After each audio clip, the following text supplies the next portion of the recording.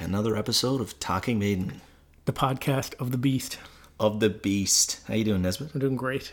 Fantastic. So today we're going to check one off the list. We've had this one on there for a while. Right. We had Blaze on before Christmas. It was awesome. He's dominated a few of our more heated debates. Yep. We had an excellent experience with him. And in the interview that we had with him, we talked about Silicon Messiah.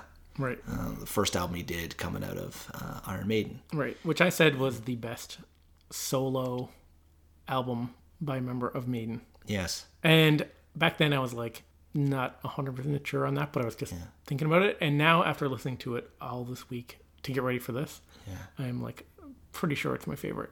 I was adamant that it was of the albums that I know of the solo guys. Like I don't know all the solo work as well as you do. Yep. But I love it, and I fell in love with it in the prep for the Blaze stuff, for the Blaze interview. And I've been listening to it steady ever since, so it's awesome that we get to break it down today. Yeah, I love this album. It's great. Yeah. So there's a lot of people that listen to the podcast who don't like Blaze. You see it all the time on Twitter. You see it all the time on, well, I'm not on Facebook, but on like social media, comment sections on YouTube. People love to like hate on the Blaze era of Maiden. Yeah. Even if you don't like the Blaze era of Maiden, listen to this episode because this album is amazing. A lot of people, they just identify it. We always go into this, like we said it countless times. People just kind of identify with that, Bruce Dickinson's voice. That's what they think of when they think of Maiden. That was me. That's true. That's the journey I took. Yeah. Yeah. But anyway, this album, Silicon Messiah, awesome. Yeah. But before we get getting going, there, I feel like I'm going to lose my voice, so maybe I need something to drink. that's a good idea. So Okay. actually, I did another video of this, and I showed your vinyl in the video as well. Oh, right. So I'll post that on Facebook so people can see the beer. But this beer is a vanilla cranberry stout. It's called Black Tie Affair, and it's from Upstreet. Do not spend your time worrying about those wasted beers. Oh, it's nice. Yeah.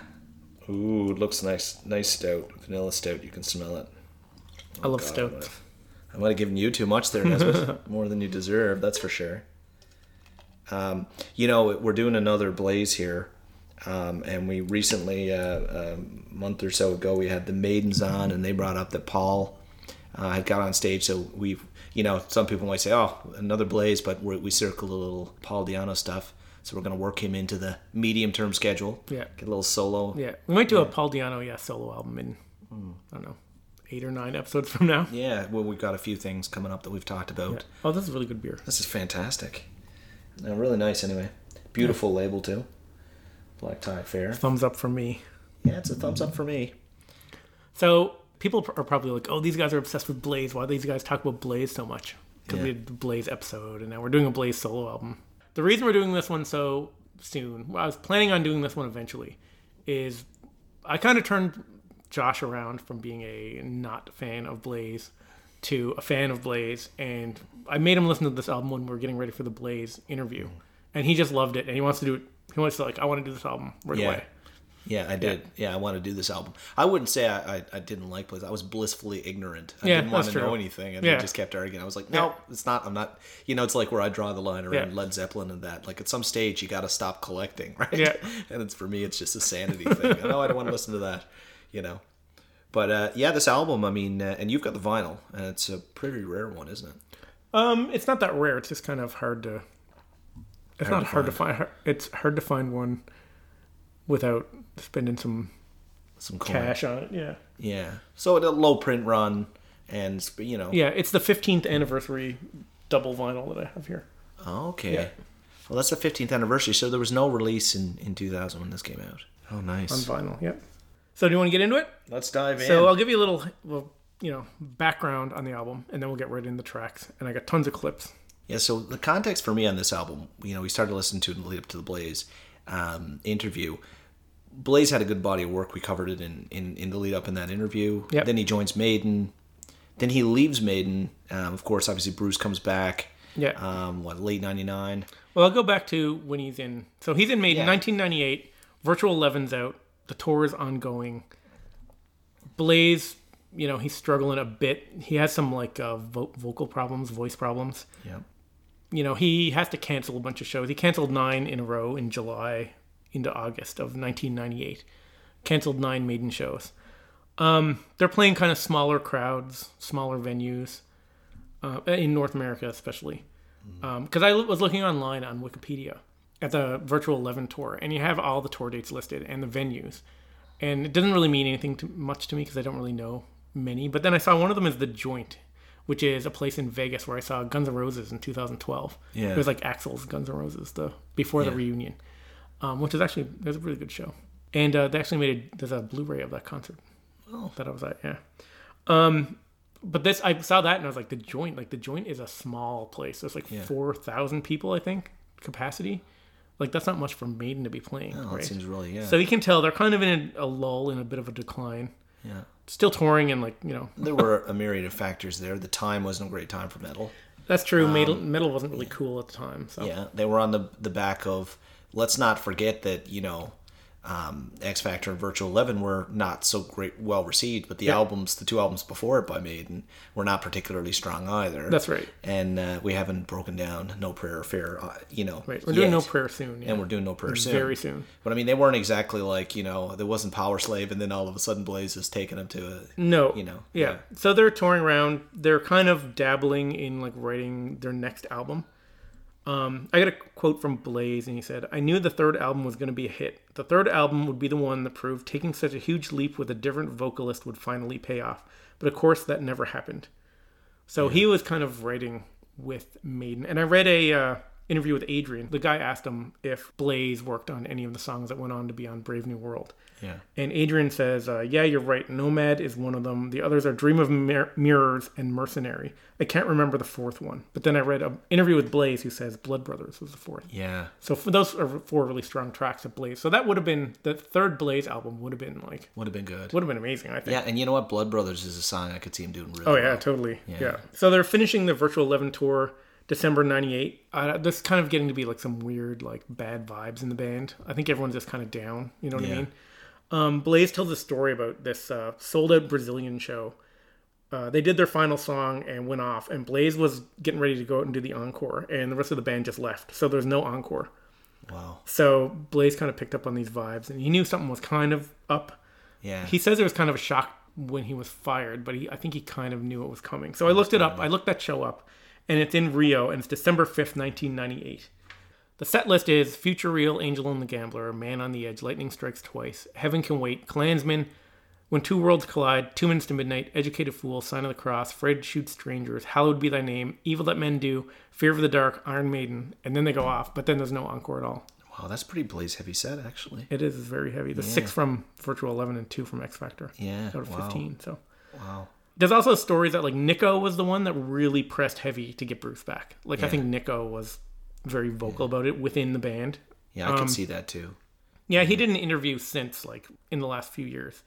And he basically kind of admitted he was the one that went to Steve and kind of pushed for it. Yeah. Everyone says Rod Smallwood was kind of behind it. But I think it was kind of a general feeling in the whole band. They were kind of frustrated, I guess. And like you said earlier, like, metal was kind of in a decline at the time. Yeah. It was like peak grunge, and these Blaze albums came out, and I don't know. You know Maiden's what? not exactly a cool thing to be into when, like, Pearl Jam and Alice in Chains are in the top 10, you know, I Nirvana. know. It is tough, you know, and sometimes you need to shake things up. Sometimes you got to move out a really good quarterback or even a good, centerman in hockey and just to shake it up. Yeah, and it's not like they kicked Bruce out. Like, Bruce left and Bruce left, yeah. But trying something different is... Yeah. You got to kind of give it up to them to try something. When did he leave exactly? So after the South American tour that I was just talking about, Blaze gets a call from Sanctuary and Rod Smallwood for a meeting. They go to a boardroom. They're all sitting around a table. All the members of Maiden are there. No one will make eye contact with them. It's, like, really awkward. Well, Blaze just asks, and he's like, is Bruce coming back? And Rod says yes. And so I've got a quote here from an interview with Blaze, and he said, this is his response when they tell him that he's out of the band and that Bruce is coming back. He says, "The world is a better place with Maiden in it. I want the band to continue, and as hard as this is for me, if this is what it takes, then get Bruce back." Oh, so, wow. It's a class act. Yeah. Wow. So that's pretty cool. He's getting kicked out of the band, and he made this, like... Anyway, I read in this interview that he made this, like... He says he made this conscious decision when that happened, that he was never going to say a bad word about Maiden or his time in Maiden. He's just, Yeah. That's a it smart was all move. good. Yep. Yeah. So he's kind of surprised. This is after the Virtual 11 tour. So he has this Christmas break after the South American tour, and then in January he comes back and he's like out of the band. Yeah, so he starts his own band. Yeah. Bruce comes back and he starts touring with them right away. Right. While they're writing. I think we talked about that. I think. And we're going to get into that. I have a bunch of notes made for that for when we do Brave New World. Yeah. Which we haven't done yet. Dying to do that one. That'll be cool. Yeah, so then it is a funny one because he's talked about how hard it was. But then he comes out of it and writes what's possibly his best album ever. But it is But really, this album's so solid. Yeah, it is. And the really cool thing is he comes out and there are, as we get through the tracks, there are, some You Could Question or some throwbacks to some Maiden stuff. But the whole concept, Silicon Messiah, and the whole thing about evolution, Step Forward, is actually incredibly timely and kind of outside of Maiden's genre at the time. But this was written like the year after Matrix. Yeah, and there's some hints to that in some of the Blaze era Maiden songs, sort of. Yeah. Well, Future although Real when you and think some- of Future Real, it's just a title. Like Future Real really doesn't talk about any of this stuff. You're right. Yeah. Yeah. No, yeah, you're right. Just because, there's a few like titles and like a line or two here and there, but they don't really get into it in Maiden. Yeah, and it's cool because sometimes you see people do this like futuristic metal, and it's really cool lyrical space, right? Because you can only get so much Klansman medieval nonsense too. Like, not nonsense, I love it, but you know what I mean. Like there comes a point, World War II and D&D genres get. It's true. He kind of stepped out and did something completely unique. Yeah, but there Especially are a few compared tiebacks in the tracks, that we'll get into. Yeah. So he comes out and he has a bunch of ideas left over from when he's in Maiden, from his writing. And he decides to put this band together, and he keeps Sanctuary as his management, which is the same management from Maiden had at the time, which kind of comes back to bite him later on. I'll get into that like later, maybe when we're done. Steve Ray is the first person to join his band. Steve Ray placed an ad in Kerrang! Magazine, a guitar player looking for a band. And Blaze calls him up. They get together, and they write Stare at the Sun and The Brave from this album. The first day they get together. Wow. So that's like... two of my favorite tracks. Yeah, I know. I know, two of my favorite four, actually. And Steve Ray also had a demo tape on a 4-track with a bunch of riffs on it, and one of those riffs turns into Ghost in the Machine, which is another awesome track. Then they get John Slater and Andy Naylor as guitarist and bass player. Blaze puts these like ads out looking for band members, and they submit demo tapes, and Blaze invites them over, and they get the job. Yeah. And then they get Jeff Singer on drums, and he gets recommended to Blaze. Awesome drummer. That sounds like a very quick process, but Blaze actually says he got approximately 1,000 responses to his ad. So he got like hundreds and hundreds of demo tapes and bios sent in. Oh no, you're not going to break down to 1,000, are you? So starting, I'm going to go through them in order. In order, no. But they get the final lineup of the band. Blaze Bayley on vocals, Steve Ray on guitar, John Slater on guitar, Rob Naylor on bass, and Jeff Singer on drums. And that's the lineup of the band called Blaze. Nice. It is interesting how he's gone from like Blaze the band to Blaze Bayley, and but yeah, well, that's because there's I guess if we do more Blaze stuff, I can get into what happened with the band and how this band kind of like gradually kind of broke up. And there's a lot of stuff happens in the Blaze band, but they stick together for 2 albums and a live album. Yeah. Which are all awesome. Like this lineup of Blaze's band is like the best. And this album and the next album are both great. This one's slightly which better. album follows this? 10th Dimension. 10th Dimension, because I haven't listened to that much, just the few we put on the overall Blaze playlist. Yeah.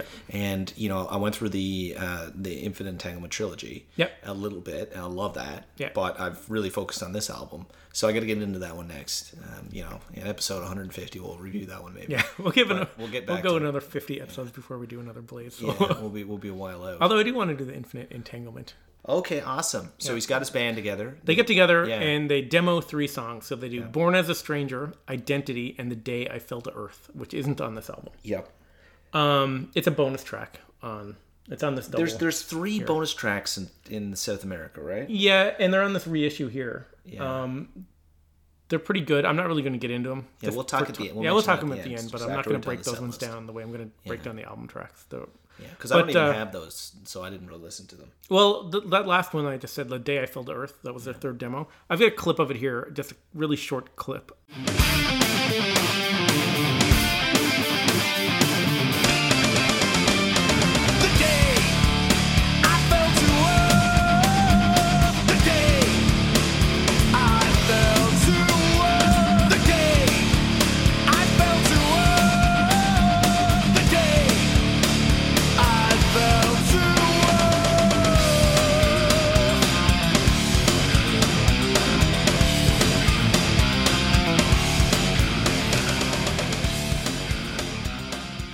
sounds pretty good. Yeah, so that's one of the songs that ended up as a bonus track.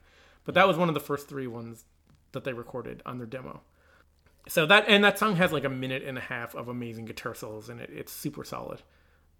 So they take these 3 demos to a record company. Record companies don't like it at all. Can't get any interest from no one will bite from record companies.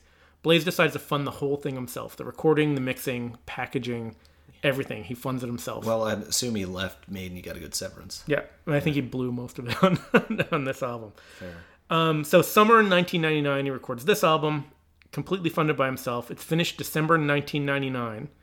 The album's done December 1999. It doesn't come out until May 22nd, 2000. And that's where there's a lot of controversy. The management and the distributor, their distributor was like SPV, they decided to release this solo Blaze album 7 days before Brave New World comes out. Why? And not only that, they released Wicker Man in April. So Blaze's album gets sandwiched between these 2 hugely anticipated Maiden releases. Was that strategic to think that it would bump them up? Or? No, I don't know. But they sat, basically, Blaze gave them the album. They sat on it. And they just released it there. Cruel. It basically got buried by the Maiden releases.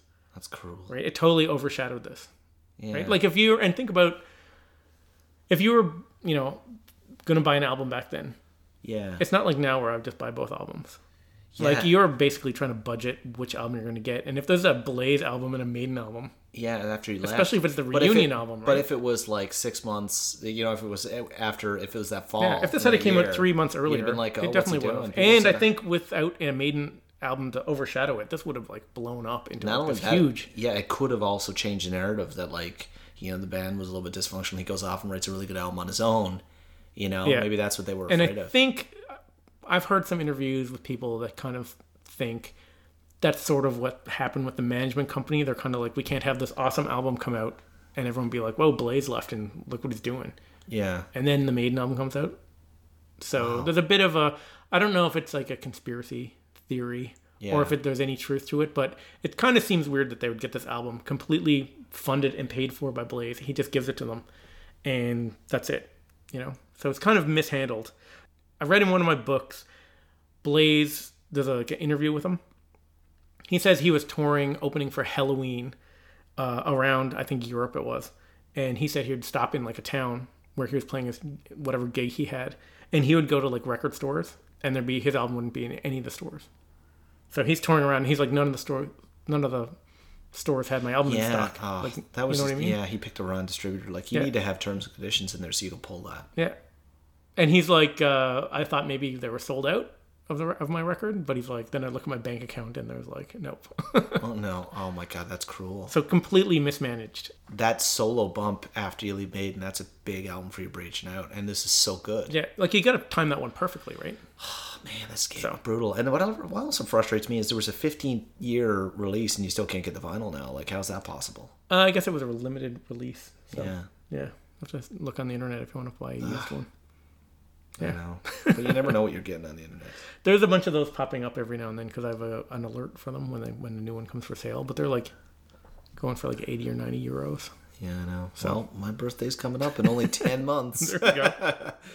Yeah. So first Blaze album, it's amazing. His voice finally matches the music. So he's singing songs meant for his range. Yeah. And I've got a quote from Bruce Dickinson here, and it's specifically him talking about Silicon Messiah. And Bruce says, I actually like that album. I'll probably get shot for this, but I thought he was so much better than with Maiden. Yeah. So that's Bruce saying that. It's pretty original sounding for like metal at the time too, I think, this album.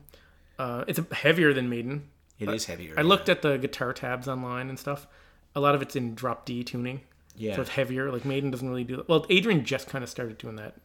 The two guitarists on this album, John Slater and Steve Ray, they're almost like... I know I'm about to compare them to like Dave and Adrian. Because like John Slater is more of like the Adrian role with like the melodies and the planned out solos. And it seems like Steve Ray kind of has these like blistering high energy solos. Yeah. And like... I know the guys in Blaze's band wouldn't want to be compared to Maiden members like that because they kind of want to get out of the shadow of Maiden and they're kind of doing their own thing. I'm sure they would hate it if we're like, oh, they're just like this and this. And, you know what I mean? Yeah. But I mean, we're an Iron Maiden podcast, so everything gets compared to Maiden. And all through this album, because we're about to get into the tracks, I'm always talking about this solo by this guy and this solo by that guy. Yeah. So in order to figure out, whenever I say someone plays a solo, Yeah. I looked online at every YouTube video you could find, and I watched a whole bunch of like clips basically, and kind of identified who in the video who was playing each solo and made notes. Yeah. So if maybe I get something wrong, if like one of the songs I say the solo is by this guy, but it's actually by the other guy. When they do it live, it's by the guy that I'm saying. So I'm assuming that the guy playing live is the guy that plays it on the album. You're making the assumption they're not switching them up in the studio and then doing them different live. Yeah. Yeah. That makes sense. So, yeah. So I get people that nitpick me when I make mistakes, yeah, which is fine. Yeah. I'll be honest with you. I didn't... there were some great solos and stuff, but it didn't stand out to me that there was two separate guitars. It's certainly not a strong difference in tuning unless you point it out. And I'll probably notice it. Yeah, you will when I point... Yeah. There's a couple of those two-part solos, or you know how Maiden does that? Yeah. And you can kind of notice different styles when you do that. But most of the solos are John Slater. He has this style. It's like really... It's melodic, but it's really like... I don't know how to describe it. Technical, clean sounding, but it's... I don't know. It's really cool. And the drumming on this album, like you said, Jeff Singer, awesome. Excellent. He doesn't overplay like a lot of those like thrashy drummers do. And like you said, with the double kick, he does it sparingly. It's like little accents here and there. I don't even know how he does that. Yeah. It's insane. The whole band sounds like super, super tight. It's just like awesome. So before we get into it, how's the beer? The beer is awesome. This beer is really loving good. it. I gotta be honest, like I'm not a huge stout fan, and I would never drink this over Guinness normally, but it's a nice taste. You know what I mean? Whenever you have these like vanilla stouts, you're just like, oh, this is neat. You know, it wouldn't become your go-to beer, but it's good. You know, I'm getting through it here. Yeah. So I'm enjoying this. The other thing is, I don't know if you want to talk about this at the end, but like, or we'll just talk about it now. Yeah. Not a concept album. No. The next album, 10th Dimension, is a full concept album. I get a quote from Blaze. He says, "My first album, Silicon Messiah, is partially a concept album." Yeah. So that's it. I don't know. I think there's as much of a theme in here as in most of the albums we cover. But then we're going to get into that discussion again about like what is a concept album. We're not doing that. But yeah, there is a constant theme running through all this. So you want to get in the first track? I do.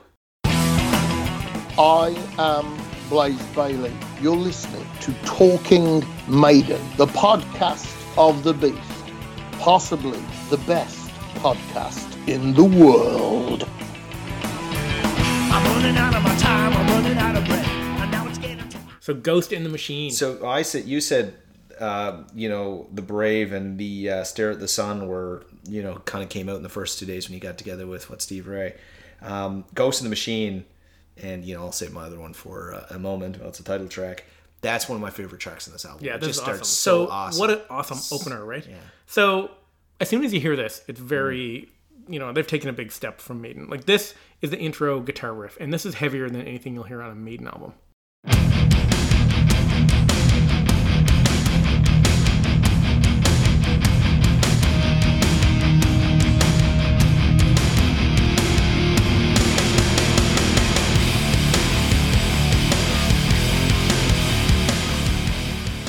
That's awesome. That's so cool. Heavy. Yeah. There's a little detail too. I love how the lyrics come in. Like Blaze is singing really low and he comes in gradually harmonizing with himself. And then like the original vocals kind of fade out and he's singing an octave higher for the rest of the song. I've got a clip of that too. Like I just love the way that his vocals kind of transition in. Right on the edge of the world where the answer's digital and the solutions are all good. Questions are what can be done, never what is right. Yeah, that's deadly, man. I love this. But that guitar riff that they kick off there, that carries through like the first 3 or 4 songs almost. Yeah, I know what you mean. It's It's like a similar, it's chunky sounding, like crunchy metal riffs, which is kind of cool. Yeah, it gives a really good start to the album. Yeah. And an awesome chorus in this one. Blaze knows how to write like a really good vocal hook. Yeah, he does. And right out of the gate on the opening track, like you get this super, super catchy chorus. Of human mortality, the ghost in the machine, enter to your dream, matters not to me. The ghost in the machine, silent and unseen, ghost in the machine. That's awesome. That's so catchy. I love this song. I love it. And the cool thing too is that melody of the chorus. They use that exact melody or a variation of it on the guitar solo, so it kind of reinforces that whole melody. So when you hear the solo from the song, you get like the same melody that like Blaze is singing.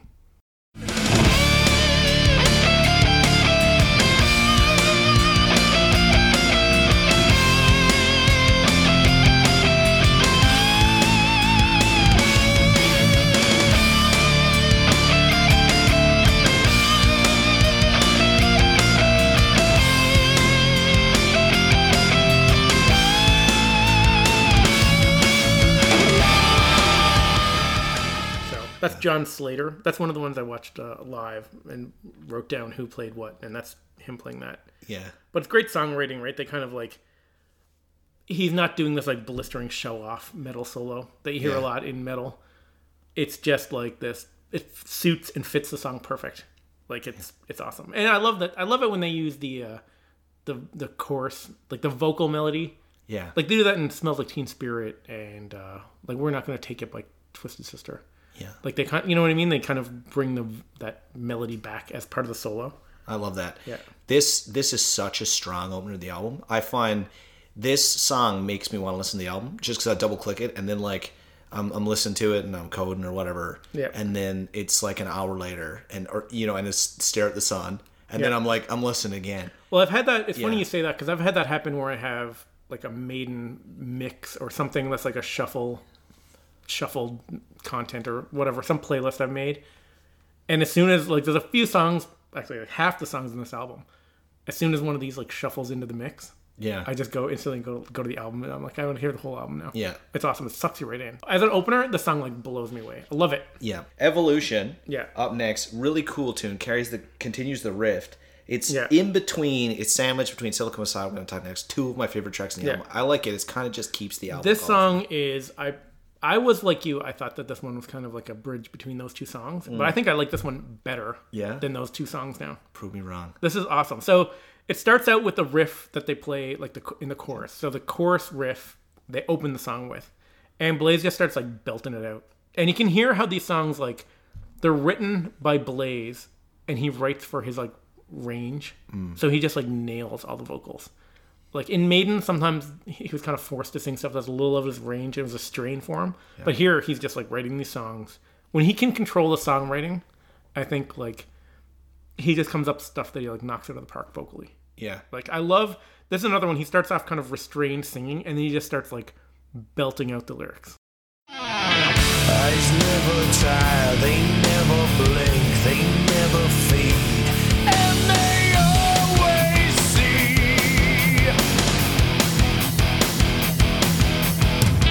And without fear and without greed, emotionless, they view us logically. So yeah, I just love the way that his vocals start and how they ramp up. It's an excellent vocal track. For me, Ghost in the Machine starts so strong, Silicon. That's why I find this. Now, Ghost in the Machine, which is awesome because obviously I love AI stuff and I'm always reading about like soulless machines. Yeah. Then the whole idea of evolution, which everybody's talking about evolution. Well, I read a clip about, so I'm interrupting you, but I read a clip on Ghost in the Machine, or it's in the liner notes actually.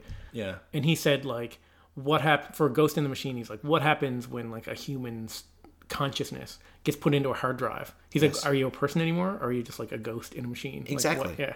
And so then, he loves to explore these things, which is awesome. But then he talks about, and then the evolution piece, the transition, and then that's the really interesting piece there when you talk about the Ghost in the Machine, is there's a whole debate going on is like, do AI have a soul? And then the other piece about evolution is, do we merge with machines or be replaced by machines? Right. Do we build it, or is there some way we can merge it? The Ray Kurzweil, for people out there who are into that. And then the Silicon Messiah, the title track, like that just starts so strong. This is 2000. Well, 2001 it was released. No, 2000 was released. Sorry. Yeah. And I'm studying computer science at the time anyway, and loving The Matrix. The timing was perfect, and that opening is so good. I definitely push back on this not being a concept album. Anyway, yeah, it kind of fits in. I agree. Yeah. Like when I first was going through this, I was looking through trying to pick some sort of story out of like the lyrics. but I didn't really get anything. But like, definitely there's a theme running through all this, so it might not be like technically a concept album, but. So the reason I bring that up now is Yeah. because I find the Evolution track here now, like I don't like I find the two choruses, Ghost Machine, Silicon Messiah, that edge it, are just so strong and up there. But this one, if you hear the way he's singing it, like you were just talking about, it's such a Blaze chorus, and it's awesome. He's like explaining it to me, and it just like bridges it, and it's like, to me, it starts off with like the Silicon Messiah's being born, right? It's like these 3 tracks. It's awesome. Yeah, it's cool the way there's an arc there between those Totally 3. cool. So we were just talking about the verses of this song, but the catchy, there's a pre-chorus that's super catchy. He has a cool kind of electronic effect on his voice. He's like talking about the age of machines and like humans evolving into machines.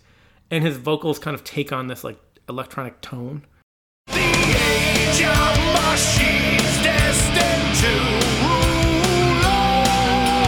World of machines behind the firewall. The age of machines destined to rule all.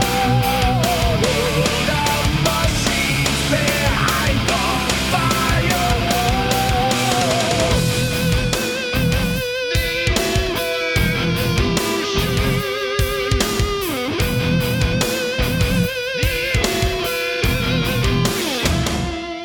When I first heard that, I love that. But that's also something that was done a lot in the 90s and late 90s. But I never thought about it in the context of the theme till now. That's actually really cool. Yeah, it's cool. He gets that like effect on his voice. I don't know. It's awesome. Yeah. And the guitar solo on the song.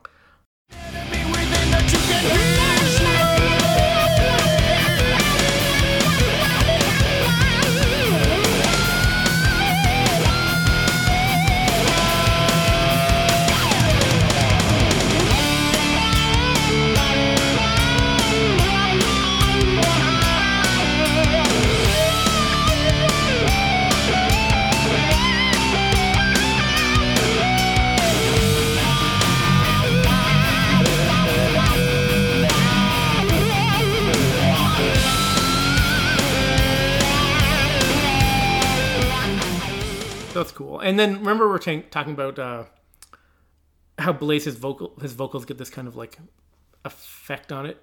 So the ending of the song, like I have a little short clip of the end of the song, but the way the song ends, it's got this like metal riff going, and then it just kind of like evolves, I guess because evolution evolves into this like electronic noise, and by the time the song's done, it's just this like mechanical electronic noise. Yeah. So the song's called Evolution, and to end the song this way, it's a really cool idea. I don't know whose idea it was. Some would say it's bang on concept.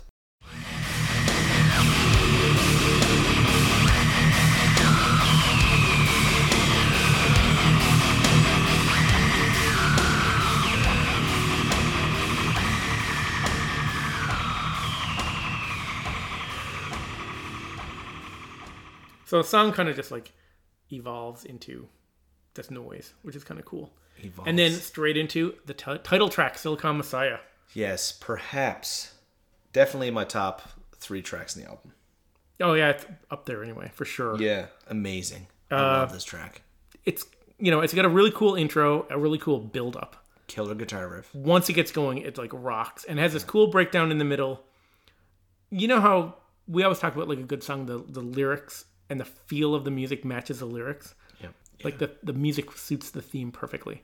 I do, although you break it down like that, and you Yeah. make sure that all the theme and the concept and all fits together. Yeah. The guitar tones do it for me, yeah. Yeah, I enjoy it like I enjoy red wine. I'm like, oh, red wine, and I taste it. I'm like, tastes good or tastes bad. I listen to it. I'm like, oh, I like this song. I know, I dissect them a little bit. Yeah, big time. You're like, who sniffed the grape? And yeah. But the chorus in the song is another one where it's like super catchy with awesome harmonies. Reshape your world, Messiah, Messiah, birth of the Silicon Messiah, Messiah, Messiah, abusing your future, so therefore I am.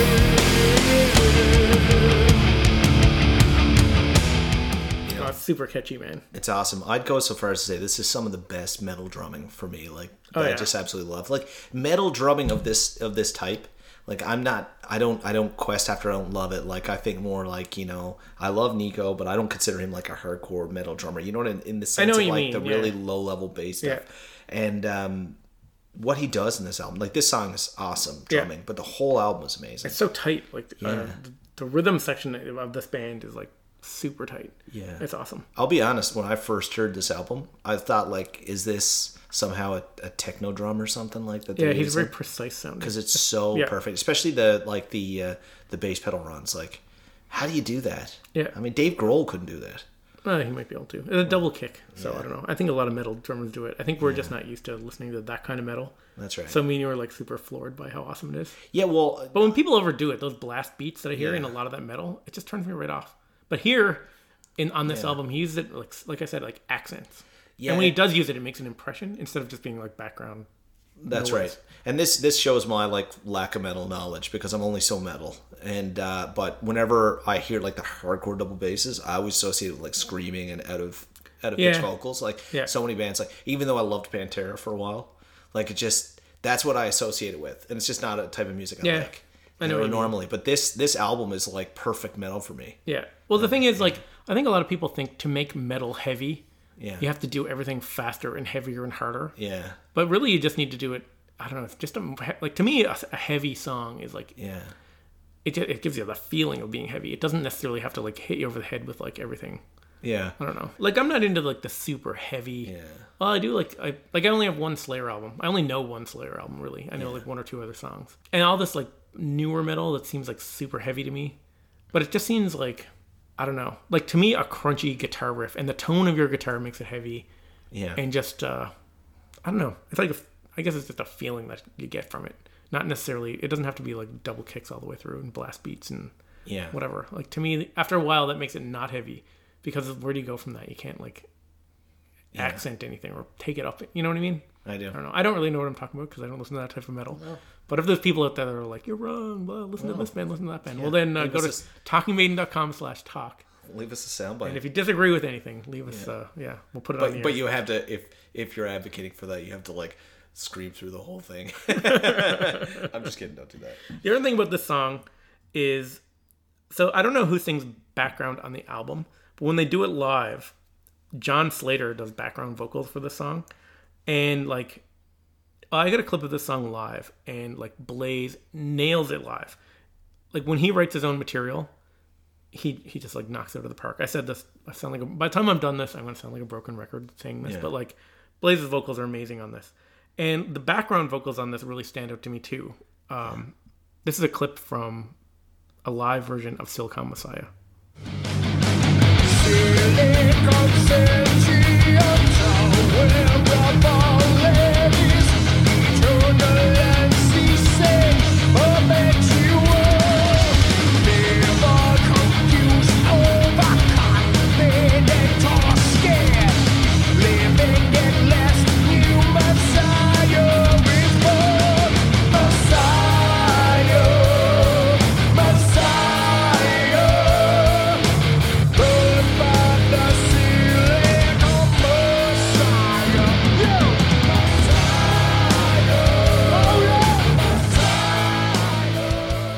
I love the background vocals on the live version. It sounds so cool. Yeah, that's awesome. This is, I think, some of the best vocal work on the album.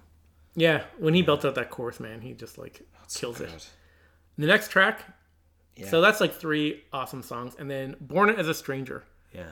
So this is one of the first songs they did when they started writing for this album, and this is like a total rocker. And Blaze, man, he can just write catchy vocal hook after catchy vocal hook. So this is like the pre-chorus and the chorus of the song. Live and let live, live and let die, die and forgive, never ask why. Live and let live, live and let die, die and forgive, never ask why you were born. Born as a stranger, you were born. Born in a different world. song. It's like track number 4. Like to me, you're all like into like 9 and 10 territory. Oh, all of them are top rating. This is such an awesome tune. Solo on this one's awesome too. So this is one of the 2 guitarists doing like half of the solo each. So they start off doing like a harmony guitar part, which is cool, and then John Slater plays, and then Steve Ray plays. It's really cool. It's super melodic, and then it goes into this like super heavy blistering part. Yeah. Which is kind of shows you their 2 styles. Because I mentioned this earlier. This is an example where you can hear the 2 guitarist styles. So it's harmony, then John Slater, then Steve Ray.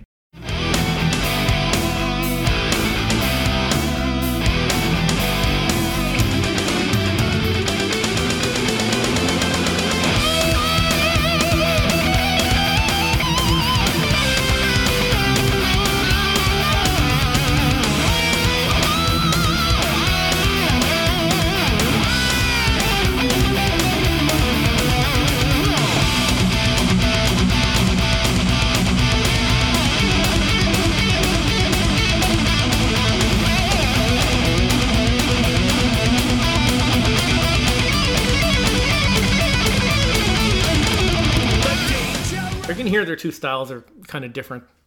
They play off each other really great. So, anyway. Yeah. These 2 guys, yeah. That's awesome. Yeah. Deadly track. Yeah. I mean, it's just been perfect to this point. Yeah. And then, live when they do the song, there's a breakdown in the middle, and Blaze used to use that as like this, doing this audience interaction. Kind of like how, you know how Maiden does with Running Free? He gets the audience on the go.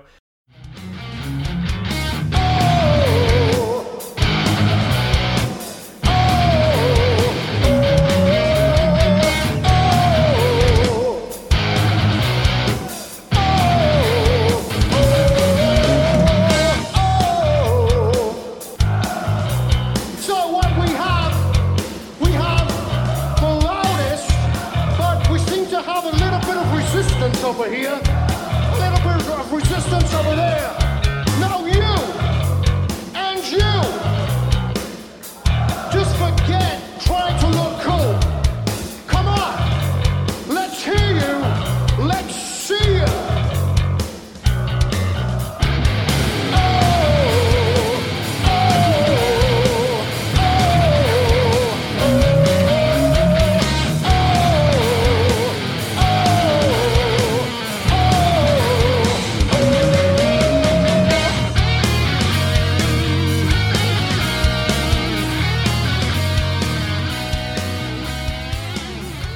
I love that song.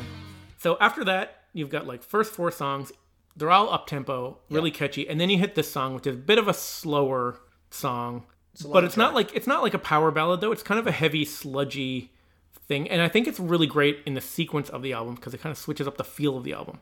The intro kind of makes you think you might be entering power ballad territory because it's kind of a slow intro. But it kicks in, and then like listen to this riff when it kicks in.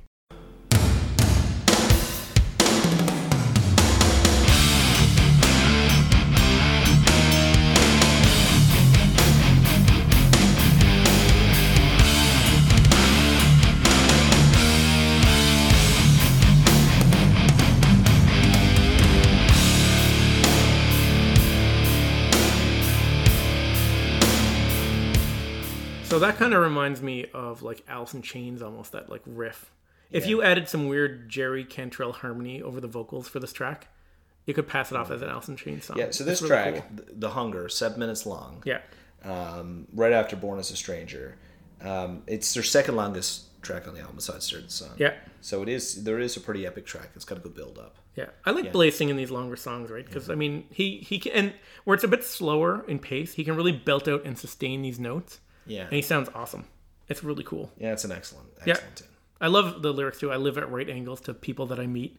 This was a slow grower for me because at first I thought this was a bit of a lull in the album, but this is like a top track for me. Yeah. I love it. The dynamics between like the chorus and the verses and the riffs. I don't know, when he says ruled by the hunger, that part. Yeah. It's just super heavy with like chugging guitars.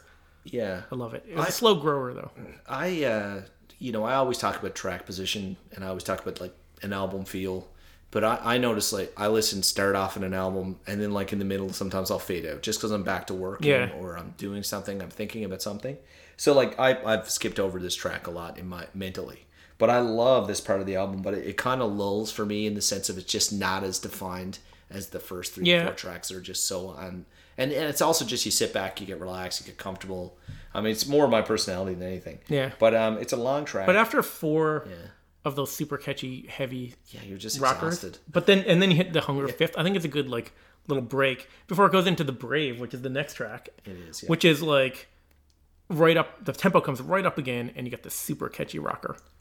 Yeah, this one's up there with for me with the the title track, Ghost in the Machine, and Stare at the Sun. These are probably my 4 favorite. I just love it.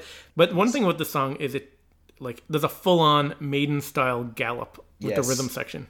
Play to win, not scared to lose. Walk the path you choose. Fortune favors the brave, risking it all again and again. Fortune favors the brave, fall after fall, they climb up again. And there's another super solid guitar solo. This one's Steve Ray.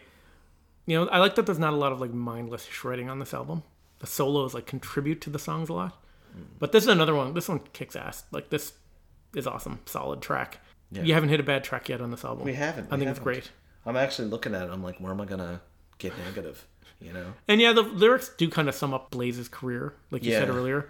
It's like fortune favors the brave, risking it all again and again. Especially where he like sunk all his savings into this album. Which just ties back to fortune what you were saying. favors the brave. After fall, they climb up again.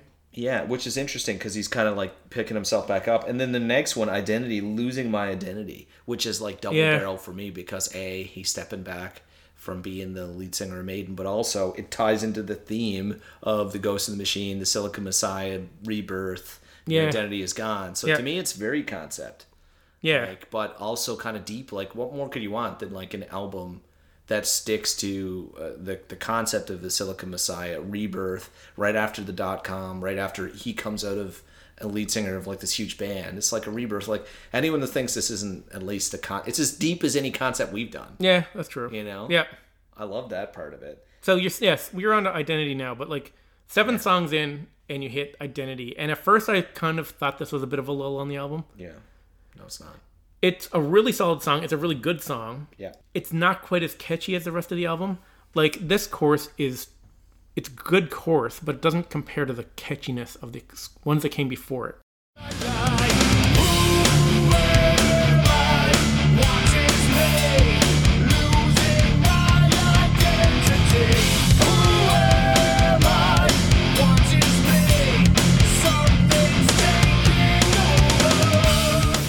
Aggressive riff around the chorus too is awesome. It's awesome. I love it. Yeah, and the song live I think the song is even better live. I've got a clip of it live here.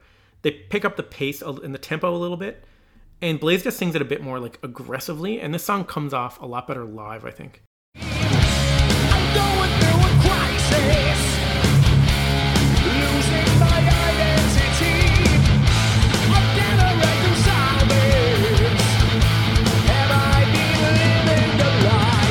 Who am I? What is me? Losing my identity. Who am I? What is me? So live, I think it comes off better. So it is a little bit of a lull in the album, but like you have, in my opinion, every single song up to here is a 9 or a 10. Yeah. And then you get hit with like a 7 out of 10. Yeah. So it's a solid song, but to me it doesn't really... It's funny because I've got it ranked as a 7 out of 10. I only think it's a lull in the sense that the energy is so high in this album. Yeah, it's a lull only in terms of this album. And like when I'm listening through the album, I never skip it. So obviously it's not that much of a lull. And it does get stuck in my head. Like I've had the song stuck in my head before. So, and it ties in really well. I don't know, maybe it's not such a lull after all, now that I think about it. Yeah. It's just compared to how strong... I mean, you're into track number 7, and the first 6 songs to me are just, like, amazing. So we've got the last 3 tracks now, Reach for the Horizon, The Launch, and Stare at the Sun. Yep. At this stage in the album, I'm just dying for Stare at the Sun. But what do you make of Reach for the Horizon? That's one of my favorites. Really? This is one of my favorites on the album. Yeah. I love it. But it has, like, a decent verse, but then when the pre-chorus comes, it comes out of left field. And then it hits this super catchy chorus again. And Blaze just like, he's hammering you with these catchy, awesome choruses and vocal hooks this whole album.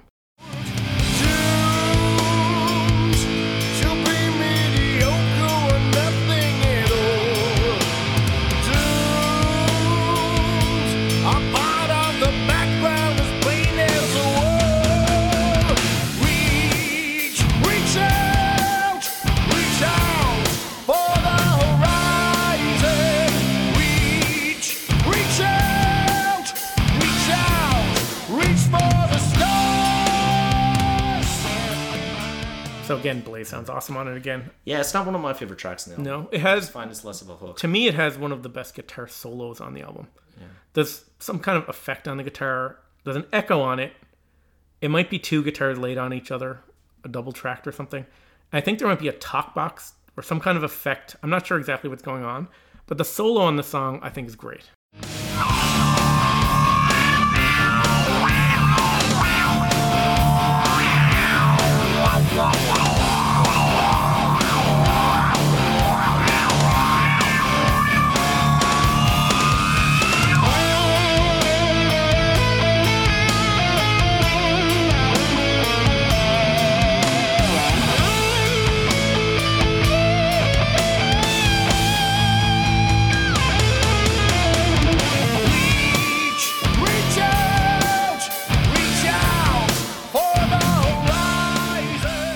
So to me, this is like, I love the song. This is one of my favorites on the album.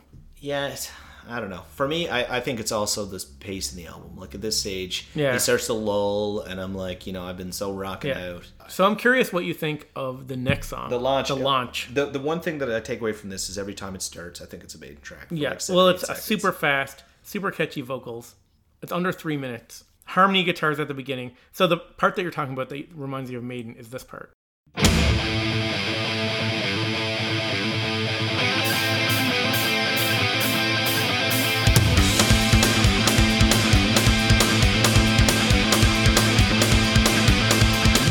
So totally sounds like Man on the Edge. Yeah, it does. To me. It has a similar drum beat, similar tempo. The lyrics are both singing about like a person in the third person. It has a better chorus, I think. Makes you stronger, gets you through each test.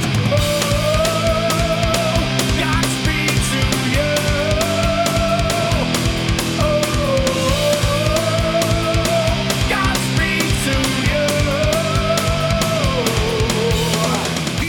you. So it sounds very Man on the Edge-ish. So like if people aren't familiar with the Blaze era Maiden, Man on the Edge is another song Blaze wrote with Yannick and has a super strong resemblance to this one. In the feel, the drum beat, and the tempo. The riffs and the melodies are different, but there's a similarity there for sure. But the drumming to me is exactly the same. Yeah. I actually did a mashup of the two songs, just so you can hear. It's really short, but just so you can hear like when it goes between one song and the other. Yeah. Listen to how similar the drums are. You can't even. The drum beat's exactly the same.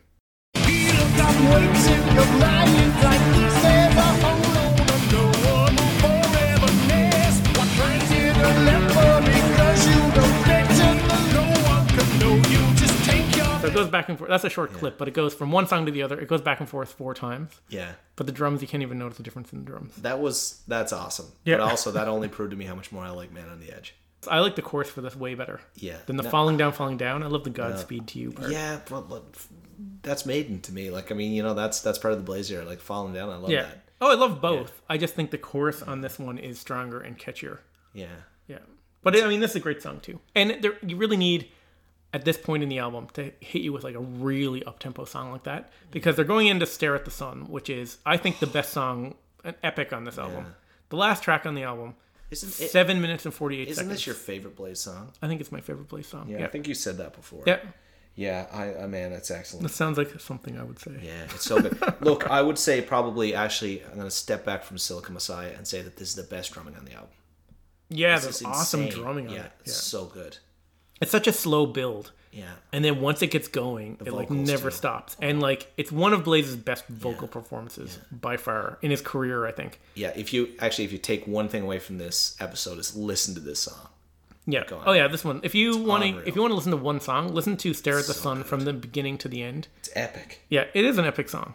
album closer, man. It's really great. It starts off with this like sparse guitar and soft vocals, and it builds, and it kicks in. And when it kicks in, the drumming when it kicks in is awesome. And this is what you were talking about, the drumming on this album.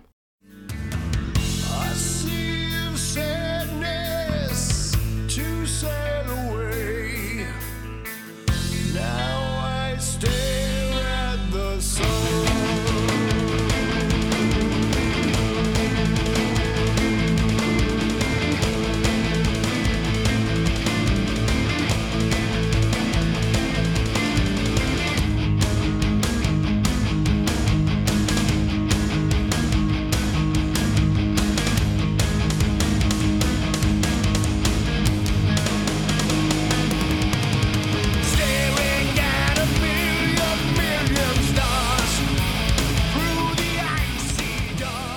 So it builds into this like rocking song, and then once it gets going, that's where it starts getting going, and it just never lets up. Yeah. It's awesome. I love the verses, love the pre-chorus, love the chorus. It's just like, it's amazing. There isn't anything, I can't think of anything bad to say about this song. The pre-chorus and the chorus are like probably the catchiest vocals on the album. Life times away, there lies my own. Just can't seem to tear away my eyes. Is this real or am I still alive? Stare at the sun.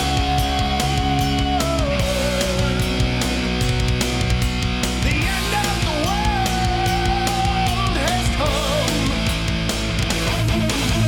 Stare at the sun.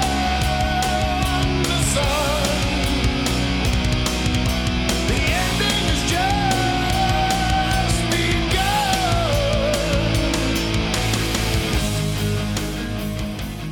So catchy. And you, like you were saying, the drumming. Oh, on that right part. under the Yeah. under the vocals there. He's just running through the bass pedal, but the whole time he's like just playing Yeah, similar. clang, the clang, the clang. drumming in this is amazing. Yeah, the double kick there is like super sparing. Yeah. And just these little accents. That Yeah, sounds yeah. so cool. But like it's not even like it's like and then it's like pause and then he's like playing it like he's got Yeah. his timing is Yeah, off the he's an charts. awesome drummer. Yeah, he's amazing. It's really cool. I love Yeah. it. Yeah. And the solos on this, so I've got clips of the solos. This is a 2-part double solo. So it's John Slater and then Steve Ray does the second part. Okay, they share the solo with a little like heavy breakdown in between the two parts. So there's like a little heavy part in between the two parts of the guitar solo. Yeah. Both parts are 10 out of 10s for me. So these two, I'd count this, even though there's that heavy part in between them, I count this as one big long solo.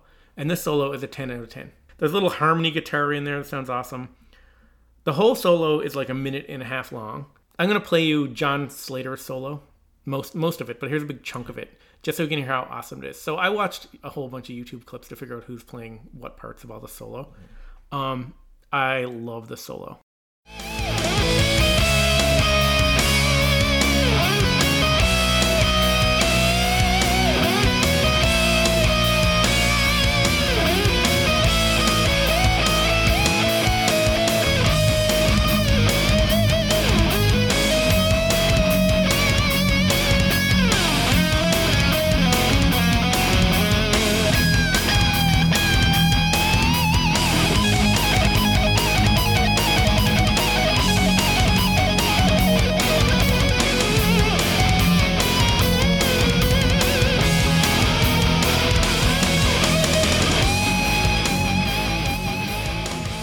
So that's the first part of the solo. And then there's this heavy breakdown part.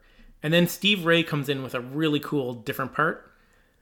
And this one's super melodic too. And I don't know, this one, it's such a like, there's such a build up and there's like a release on this solo. It just sounds amazing to me.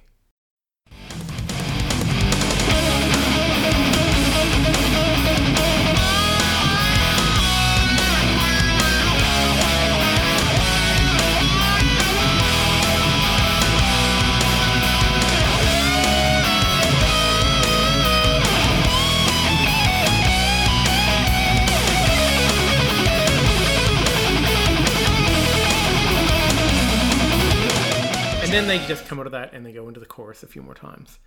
And Blaze just like belts it out. And man, the song is like, it's one of my favorite metal songs, I think. Yeah. It's so great. Oh, it's so awesome. Yeah. It's so good. The only downside of these clips is I just want you to play the whole track. Yeah. Well, everybody go to your go buy this on iTunes, go buy the CD, or go stream it on one of your. Good luck buying the vinyl. Yeah. Go to Spotify or Google Music or whatever you listen to. Listen to this album three times once. through, or listen to the first 3 songs and stare at the sun. Yeah. And if you don't love this album, I don't know. Yeah. But I mean, your ears are broken. Yeah, that's true. Get new ears. Because basically, Blaze, he gets the boot from Maiden. Yeah. He picks up the pieces, and he makes one of the best metal albums of the 2000s. Yeah. And it totally got overlooked by Brave New World because of timing. And this should have been this amazing underdog story of a guy who gets kicked out of Maiden, comes back with this amazing album and this underdog victory champion story. And I don't know, man. I don't understand. This album should be up there in when people talk about the top albums of the 2000s, metal albums. This should be way up there, I think. It should be up there. Yeah. The where it is depends on what you call metal and not. Yeah. But it breaks my heart to hear that they jerked him around on the release, because that sucks. Well, Yeah. I mean, I can tell you right now. And he sunk all his own money into it. He sunk his own money. Yeah. I can tell you right now, I'm getting that vinyl. This is a priority for me. Yeah. I love this album. Yeah. I mean, you think of the year 2000, Linkin Park, Limp Bizkit, that's the kind of stuff that they had #1 albums. Creed was at the top of the charts. You know what I mean? This is a little, I don't know. I guess maybe Blaze was a little too cool for what was going on in metal at the time. Yeah. Honestly, I think this album is too good for what was going on in the metal scene at the time. Yeah. Other than Maiden. And there was a lot of good metal at the time. I'm just kind of saying the stuff that was popular on MTV and stuff. I don't know. This is so much better. I don't understand why this album was overlooked. I know. So it's the time. This is 10 times any Limp Bizkit album. I know, it's so good. I can't wait to listen to the follow-up album now and to get back into some of his other stuff. But man, if you want an intro into Blaze solo stuff, go check this album out because it's awesome. And I know you're listening to an Iron Maiden podcast. If you're into Maiden enough that you're listening to Iron Maiden podcast, yeah, this is. I would assume that this is up your alley and you're gonna like it. I'm a 9.5 out of 10. I would give this album. Oh my god, it's up there. It's up there. I mean, it's just so well put together. TalkingMaiden.com. Go to TalkingMaiden.com/talk if you love it or hate this album. Yeah. Give us some feedback on there. We'd love to hear it. Get us on Facebook. Get us on Twitter. Yeah. Go to TalkingMaiden.com. You can email us. Yeah, and also the TalkingMaiden.com/talk. Yeah. If there's an album you want us to do, Yeah. just go on there and leave us a message. This episode, I feel like we were just saying awesome a whole bunch of times. I probably said awesome as many times as I said Yeah, that's fair. But this makes up for the B-sides episode that we just did 2 weeks ago where we trashed a whole bunch of stuff. We're not. That was our most negative. Yeah, we're not mean people. We like music and beer. Yeah, we're just we're honest, and we when we don't like things, we say we don't like it. We're not here to just be cheerleaders for Iron Maiden. No, we're not. We're very critical of stuff. This is a good album, and it's unfortunate that it didn't get the recognition it deserved. Yeah. But hopefully, if we turn just a few people onto this album, that'd be enough for me. Oh yeah, totally. Perfect. Until next time, up the irons and down the hops.